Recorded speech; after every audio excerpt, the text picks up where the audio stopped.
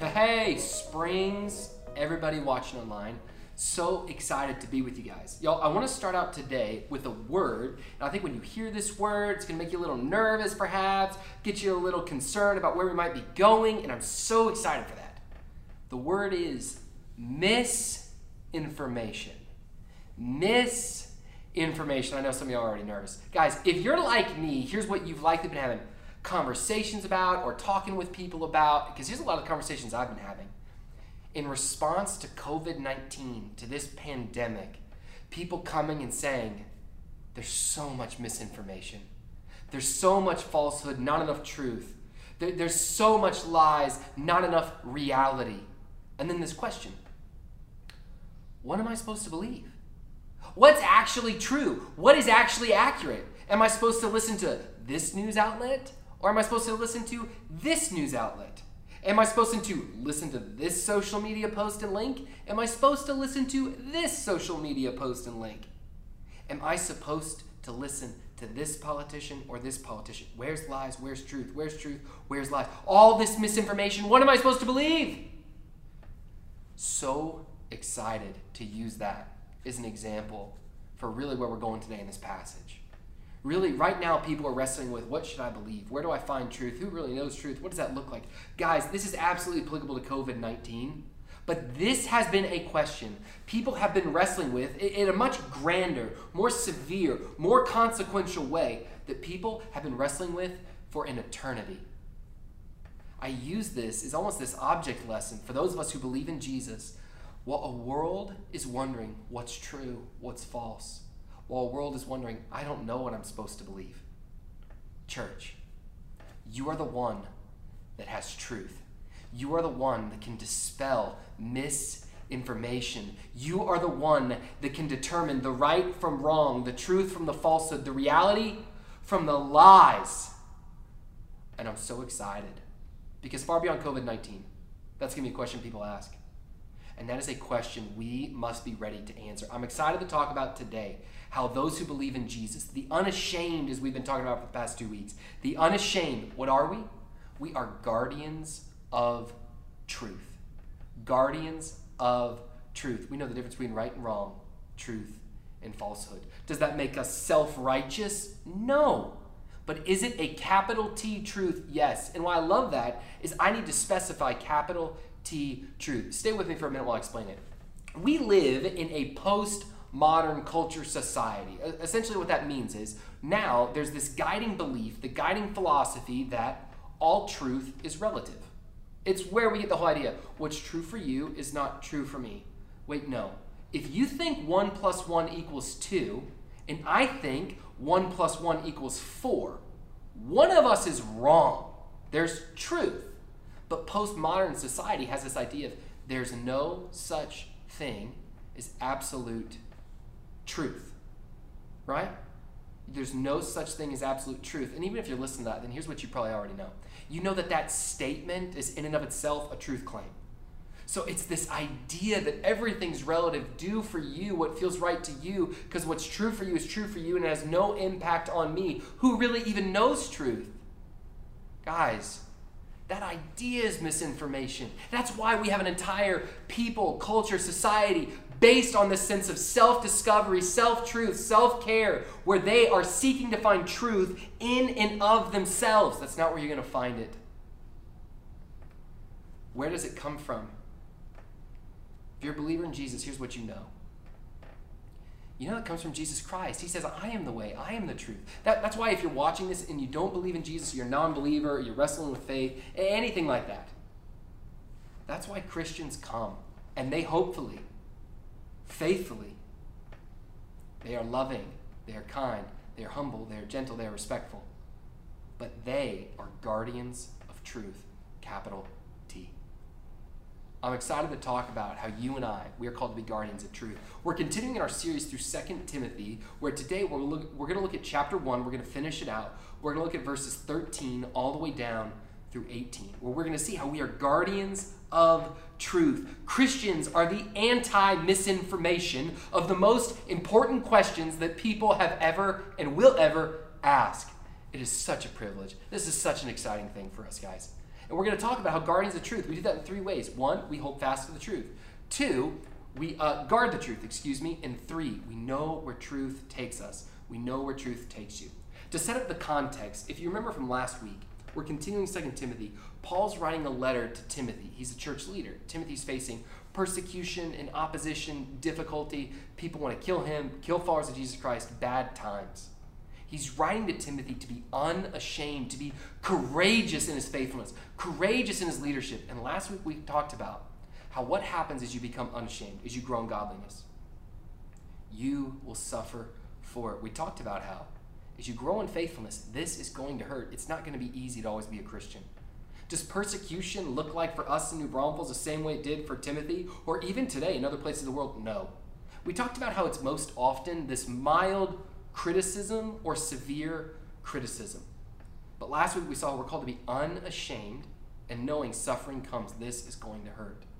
This week, what Paul's instructing Timothy is you're called to be unashamed, Timothy. We are called to be unashamed church leaders. And this idea that we are guardians of truth.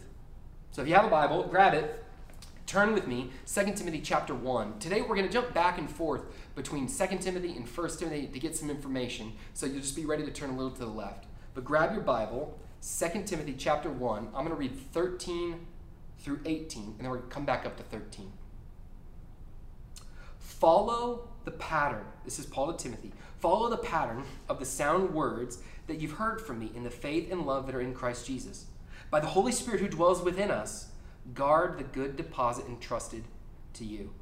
You are well aware that all who are in Asia turned away from me, among whom are Phygelus and Hermogenes. May the Lord grant mercy to the household of Onesiphorus, for he often refreshed me and was not ashamed of my chains.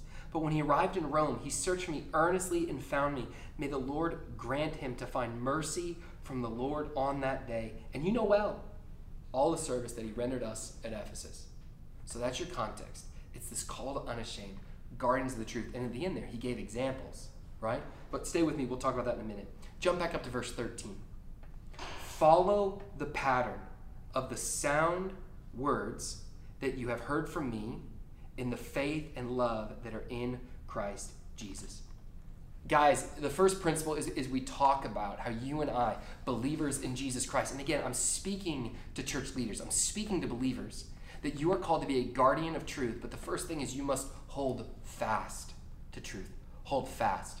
Right here, you see this, Paul uses the word follow. Follow, your Bible, it may say retain. It's this word, when you really study it, it means to cling, to hold on to hold fast to. I think about in my mind, I don't know if you've ever gone rock climbing.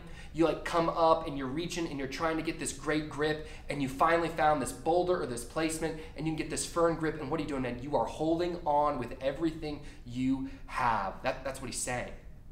And then what are we supposed to cling to? What are we supposed to hold fast to? The pattern. It's this standard. And what's the standard? Paul says, the sound words that you've heard from me in the faith and love that are in Jesus Christ. Let me look at my notes to make sure I reference the correct verse. What he's saying here is he's actually alluding to a letter that he wrote to Paul a letter Paul wrote to Timothy before this. It was 1 Timothy.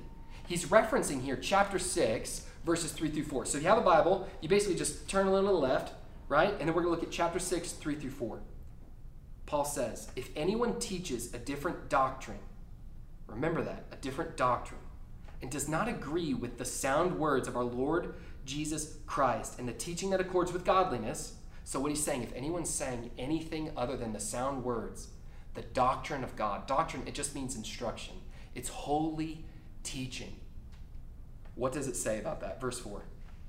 He is puffed up with conceit and understands nothing. He has an unhealthy craving for controversy and for quarrels about words, which produce envy, dissension, slander, evil suspicions. He goes on. Basically, it's not good. He draws out this comparison. He's talking with Timothy, saying, hey, Timothy, you need to follow the pattern of the sound words that you heard from me. The sound words there, it's the doctrine of God. It's this holy instruction. That holy instruction, it speaks to not just the gospel, this truth of how you can be saved, how heaven, it's not full of good people. It's full of forgiven people who by faith believed in Jesus. It's that, but it's also the entire counsel of God. how we are called to live in accordance with his words. I love this because Paul's going after something that we right now have a huge problem with. Postmodern culture, everything, this culture that's all about us, us, us. He goes after this idea of there's no such thing as hashtag. I know not a lot of you hashtag, right? But there's no such thing as hashtag my truth. No such thing as that for a Christian. Why? There's no such thing as your truth. All truth is God's truth. Jesus Christ is truth. You don't have hashtag my truth. You have hashtag his truth. Can you decide whether or not you walk in accordance with it? Can you decide whether or not you want to be faithful or disobey? Yeah, totally.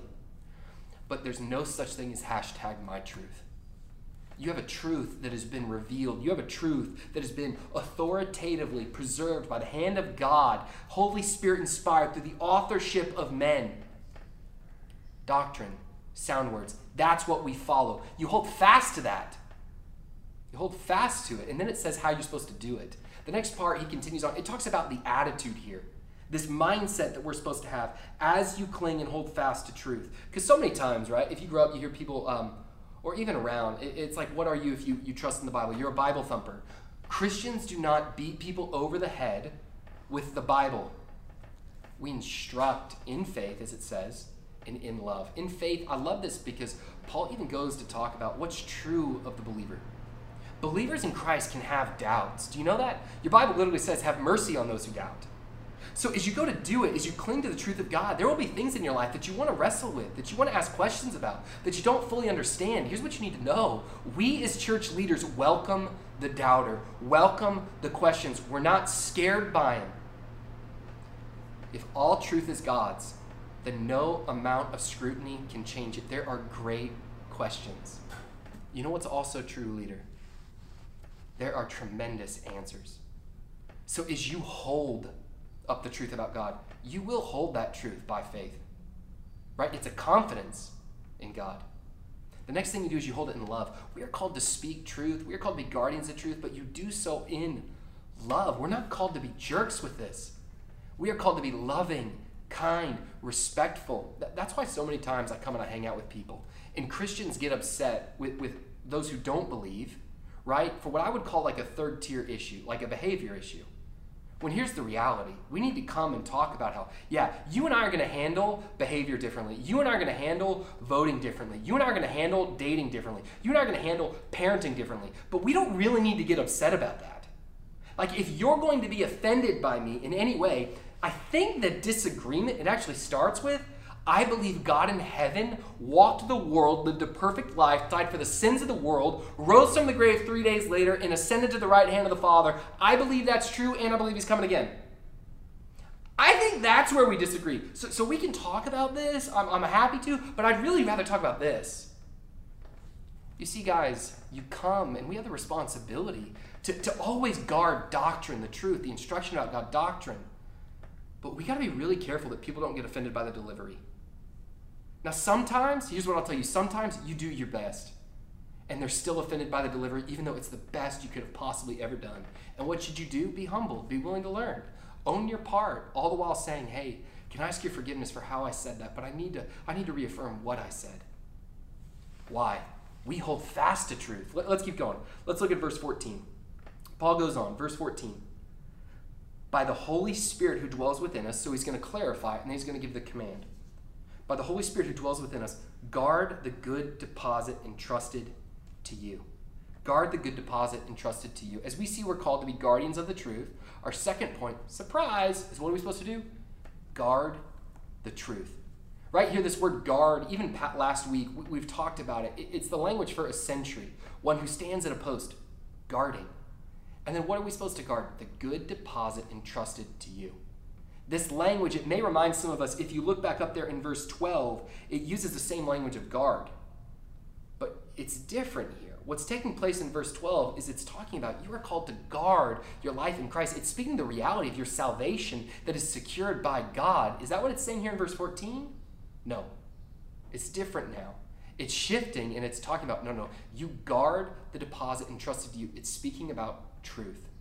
Not just salvation, but the truth that God has given to you. The truth that God has revealed. You guard it in your own life as well as in the lives on behalf of others. How do we know that? Again, We go back to 1 Timothy. If you go back to 1 Timothy, you may not even have to turn the page. You go to verse 20 of chapter 6, excuse me. It says this in 1 Timothy chapter 6, verse 20. O Timothy, guard the deposit entrusted to you. Okay, that's the same language. Now we're going to figure out what's that deposit. Guard the deposit entrusted to you. Avoid the irreverent babble and contradictions of what is falsely called knowledge. It's speaking about doctrine and truth. And I love this, guys. Because as you go to proclaim truth, what will there be this sense in people who disagree with you? They will view what is false. That's what Paul said, right? 20 centuries ago, 2 millennia ago, that the same problem that we face today, people will say how foolish, how unintellectual, and how unwise you are for saying that. But what are you called to guard in your own life? You guard truth. You self-preach the reality of I am known, I am loved, I am redeemed, I am forgiven. That's truth in your life. I am secure in my eternity in God with heaven. What else do you guard in your own life? The doctrines of God, even beyond that. Here's how I'm supposed to live in the holiness, my marriage, my purity, my parenting, my generosity, my sexuality. You're meant to guard that. You're meant to guard the beautiful means of grace, God's sovereign love and care, his redemptive plan throughout humanity, the fact that he has existed eternally as one God, 3 persons. He came and lived this world fully God, fully man. I hope what you're hearing, Christian, is me reference what your Bible would call the whole counsel of God. Obviously, I'm not able to state it all right here. But this theme of we are meant to be guardians of all of it. Why? It's beautiful truth that leads to a life of godliness. And that's why we get the qualifier before. You get that at the start of verse 14. Back in 2 Timothy chapter 1, the qualifier before. By the Holy Spirit who dwells within us, guard the good deposit. You have a helper. Like the moment that you become a believer in Jesus Christ, the Holy Spirit indwells you, lives inside. God himself helps you guard the truth. And guys, here's why this matters so much. You and I need that helper because guarding truth is hard. It's hard to do it in our own lives. Like we have creeping doubts. We have a fallen nature that can still lie to us. Hey, it doesn't really matter if I push this boundary with my boyfriend, my girlfriend, right? It doesn't really matter if I kind of lie in this business deal. Like, God will understand, and it's really for my boss. It doesn't really matter if I continue to self-isolate and I don't really live in the existence of community the way God wants. Those people don't really know me anyways. I don't really trust them, and people have hurt me in the past. Do you see? We are the best liars to ourselves. We need to guard that truth and need a helper of the Holy Spirit. The other thing is as you go, and this is even outside of your own life, and you go to guard that truth to Christians, right? So we've started with you, now we're going to Christians. So many times I come up with Christians that will say, hey, God loves you just as you are. You're taking this whole call to obedience way too seriously. Just preach the gospel. Everything else, man, we'll figure it out in heaven. Means well, right? It's a half-truth, though. God loves you just as you are. But God loves you too much to leave you as you are. That is absolutely true of me. His grace is meant to fuel the pursuit of holiness. We are meant to be obedient. Jesus says, the people who know me, who love me, they are the ones who obey me. Does that mean that we're perfect and sinless? No. But does that mean that as Christians, by faith in the God and creator of the universe, we should sin less? Yes. But do you see how you got to guard that truth, even from other Christians? Hey, don't take this too serious, man. Why are you doing that? Well, I feel that. You guard the truth, the church, the gathering. We never closed during COVID. We don't need to reopen because we never closed. The church, it's not a building, it's a people. It's a believing people. Like you need to guard the truth that this is somehow some event that you come and you check the box on Sunday morning, not something that has captured your entire life, the discipleship of your family and your soul. You got to guard that from other Christians. You got to guard that from yourself. And you know how you also have to guard that from? People who don't believe this. As I go to list some of these things, I do want to say it's just honest. It's just language culture's using now. And Christians, you have to be ready for that. But as I go to use these language, I want to reinforce this truth. Let people be offended, and our goal is never to offend, but let people be offended by doctrine. If you have questions about that, see last week where we talked about how this is going to hurt and you will suffer as you grow in being unashamed. Let them be offended by the doctrine, not the delivery. You are called to love people with mercy and grace and kindness, not condemning. You don't judge non-believers, Christian. You know who we judge biblically? Christians judge Christians, not in condemnation, but in a heart of, hey, can I help you excel still more? But here's some of the language you might hear from people who don't believe what we believe, and it makes sense, right? If they don't believe what we believe, they can define their own truth. But you might hear, hey, you're a prude. Well, why am I a prude? Because you won't push boundaries with boyfriend or girlfriend, or you allow a sexual ethic in your life to be defined by holiness, not by desire. You prude, right? Hey, you are a radical. Hey, you're taking this too far. The fact that you're trying to go and share your faith with other people, you're really pushing your belief system on to others, especially with kids. That might be a system of brainwashing. You lovingly, you kindly, you say, it's only that if it's not absolutely true. Here's another one. Hey, you're a bigot. You're misogynistic. Why? Let's say that you embrace the biblical standard that husbands, you are called to be the spiritual leader, and you are, of your home. You lead your wife, you lead your family. Does that mean that your wife is not a co-equal with you? No, but you have a divine role before God, and you will give an account as the primary shepherd in conjunction with your wife for it. But what if you embrace that role? What if a wife were to come along and say, I follow? And as we submit to one another out of reverence to Christ, I submit to him. What if that? Misogynistic? Bigot? Well, that's not progressive. That's old. Guard the truth. What if you come and you say God has a standard of holiness both against heterosexual sin and homosexual sin? What if you say his word, it's clear. It's meant to become, it makes every person competent and equipped. What if they call you a homophobe? What if they say, when you say, he has made man and woman, in that language they say you're a transphobe? Guys, I know that even the talk, it took this turn, but here's the reason I share that. There's a reality to the difficulty. Paul, he's writing to Timothy in the midst of opposition and persecution. We don't face persecution like Timothy faced. We don't face that like even other parts where Christians in the world face. But what do we face? A culture that's opposed. Mild to severe criticism. Will you guard the truth? You will need the help of God. We are never meant to be bullies with the Bible. We are meant to be lovers, friends, missionaries. But what do? We guard the truth. There is no glory in watering down or tiptoeing around the doctrines and the beautiful things of God. Do we focus on what matters most in the gospel of Jesus Christ? Yes, we go for that. But do we forsake the beauty of his word? Never. It is our authority. It is our conscience. It is our God. We are firm where it's firm, and we will be flexible where it's flexible. And when people try to make, especially in Christian circles, the Bible flexible where it's abundantly clear that it's firm, we will guard it. You must guard it. Now, let's keep going, right? We're gonna read now verses 15 through 18. And if you remember the context, this is where there's two different examples that are given. One is going to be a warning, and the other is going to be an example. I'm going to read 15 through 18, and then I'm going to jump back up to 15.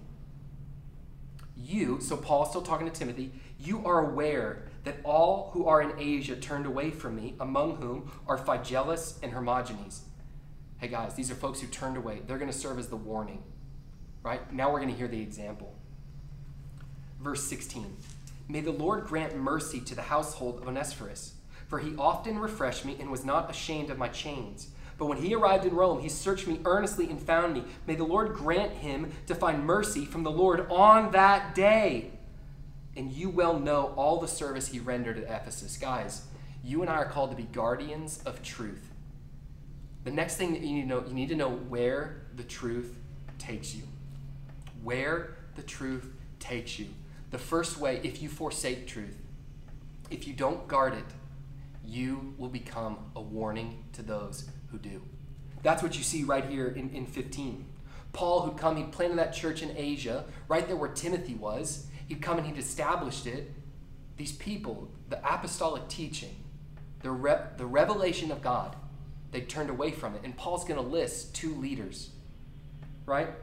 Phygellus and Hermogenes. You might be wondering, like I was, like, why did Paul list names? Like, why did Paul do that? Why did he put these people on blast in this letter? And here's why. And this is why it really serves as a warning to you and a warning to me. We're going to jump back in 1 Timothy. So turn to the left. I have to go one page. We're going chapter 5, verse 20. Paul wrote this to Timothy.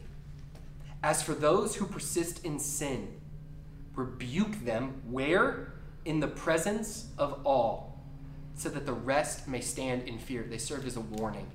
Coming back to 2 Timothy, Phygellus and Hermogenes were very likely church leaders. The context of 1 Timothy 5, it's elders. Men who are called to be above reproach, not sinless, but never persisting in sin. And it came, and these men, what did they do? They stopped being, they began to be ashamed. They began to no longer guard the truth. And over time, what happened to them? It's the same thing that could happen to me. It's the same thing that could happen to you. It's the same thing that might have already been happening to you. And God wants to use this time to wake you up. They went down that slippery slope, that fade. 2 Peter chapter 1, it talks about this idea of when you're not growing in godliness, what happens to you over time? You become ineffective and unfruitful in the knowledge of our Lord Jesus Christ. These men had become ineffective and unfruitful in the knowledge of our Lord Jesus Christ. They served as a warning. And then there was Onesiphorus.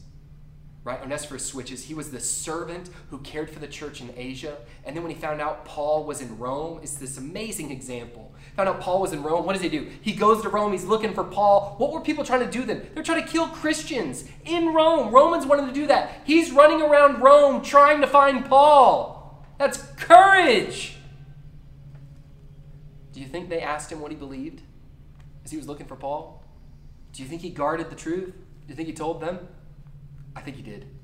I think you see this beautiful moment where Paul is celebrating. He speaks this blessing on the household and then even says, and this is the part I want you to hear, church. This is the part why this matters, okay? This matters. He even says about Onesiphorus that his faithfulness will be brought back up. When?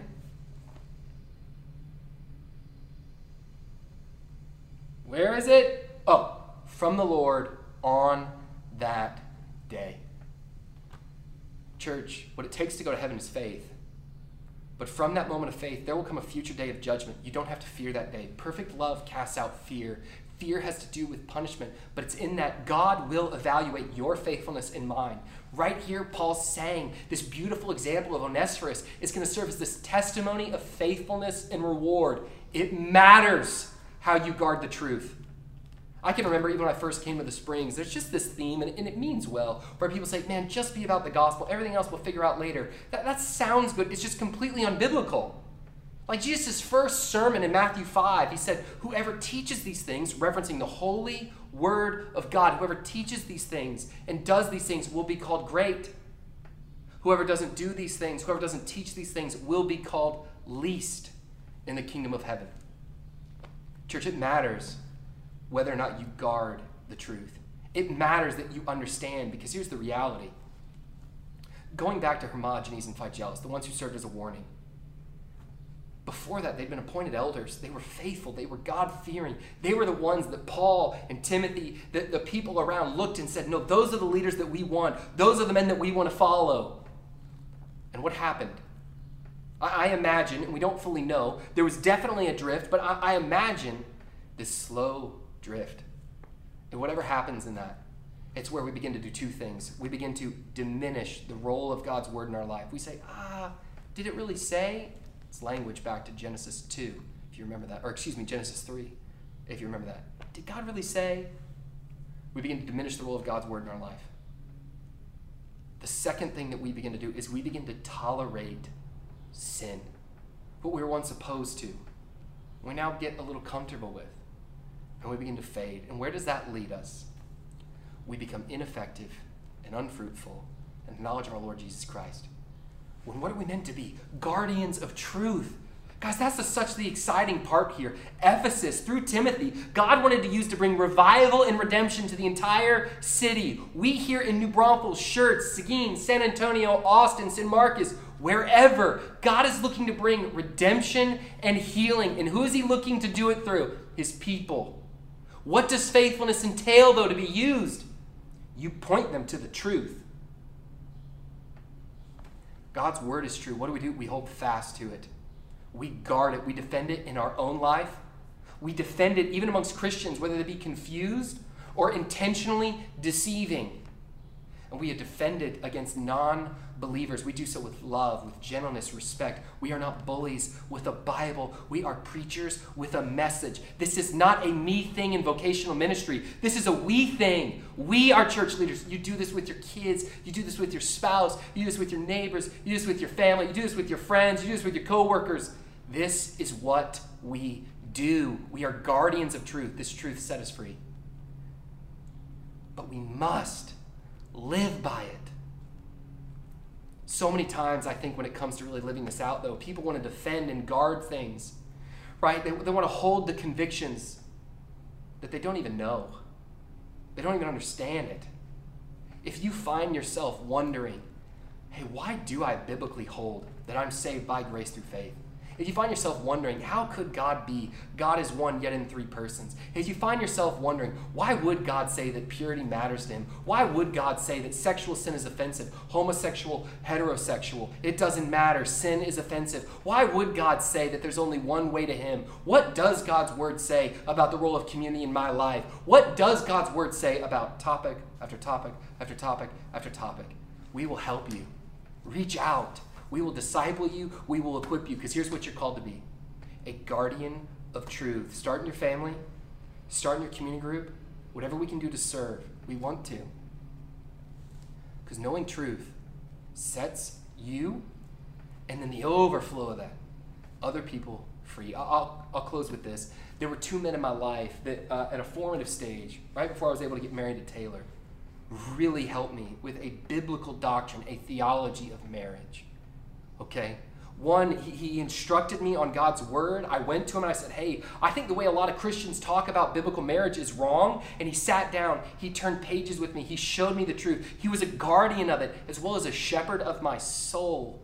And I left there saying, man, I was wrong. I had an incomplete view of marriage, and he showed me this beautiful one, this divine one, this idea, it's covenant. There was a second guy. He was one, he played more of like a pastoral shepherd role in my life. Even as Taylor and I got married, really investing into me, pouring into me. He in his own past, he'd had a broken marriage, but they walked in repentance and there'd been beauty. It's like one of those couples you get around them and you just love being with them because you can tell how in love they are, and it's kind of weird because at that point I was like early 20s and he was like early 60s. It was a little strange for me at the time, but it's just beautiful. And every day I got to see him. He had this study. Fight to defend truth in his own life. Fight to abide with Christ. To walk by faith. To invest in his wife. To invest in his love for God. And he did it actively. My other friend, the first one who instructed me in the way of marriage, I saw him occasionally, not quite to the same degree, but over time, he stopped defending and guarding that truth in his own life. This man who was an instructor of the beauty and the doctrine of marriage, he began to allow that to erode in his own life. And he became the warning, not the example. So much so to where he abandoned his wife and pursued things that he just felt like he wanted. And even in talking, it was the language of, I know it's wrong, but this is what I want. Church, the world is full of folks who don't know God as well as those who do, who either guard truth or they forsake truth. We are capable of both. I am capable of both. And what is our call? Every day, the unashamed are guardians of truth in our own life, in the lives of those who believe, in the lives of the community. God in heaven sent Timothy to bring peace through that church, through that people at that time, even in the midst of difficulty. He has sent us for such a time as this. We're guardians of truth. We are not bullies with the Bible, but we are ministers. We are messengers. We are preachers. This is not a me thing. This is a we thing, church. And if you're watching this and you don't believe in Jesus, here's what I'm telling you. This is the greatest message, the greatest truth ever told. It transformed my life. Ask the members of our body. Do it virtually, or when you see them in person, ask them. They'll tell you it changes everything. That's why we defend it, because it's so precious. Let me pray. Jesus, I thank you for your word. I thank you for what it means in my life. I thank you for the privilege it is to know it, have your Holy Spirit illuminate it in my life. Would you continue to do that? Would you make me faithful? It's in your name we pray. Amen. Guys, thank y'all so much for joining. Thank you guys for watching this. If you have questions about anything, please, phone number down below, reach out. Stay tuned for information this week to come in response to future openings about COVID-19 and what that means for us as a church. But we love y'all. Y'all go as guardians of truth. Have a great week of worship.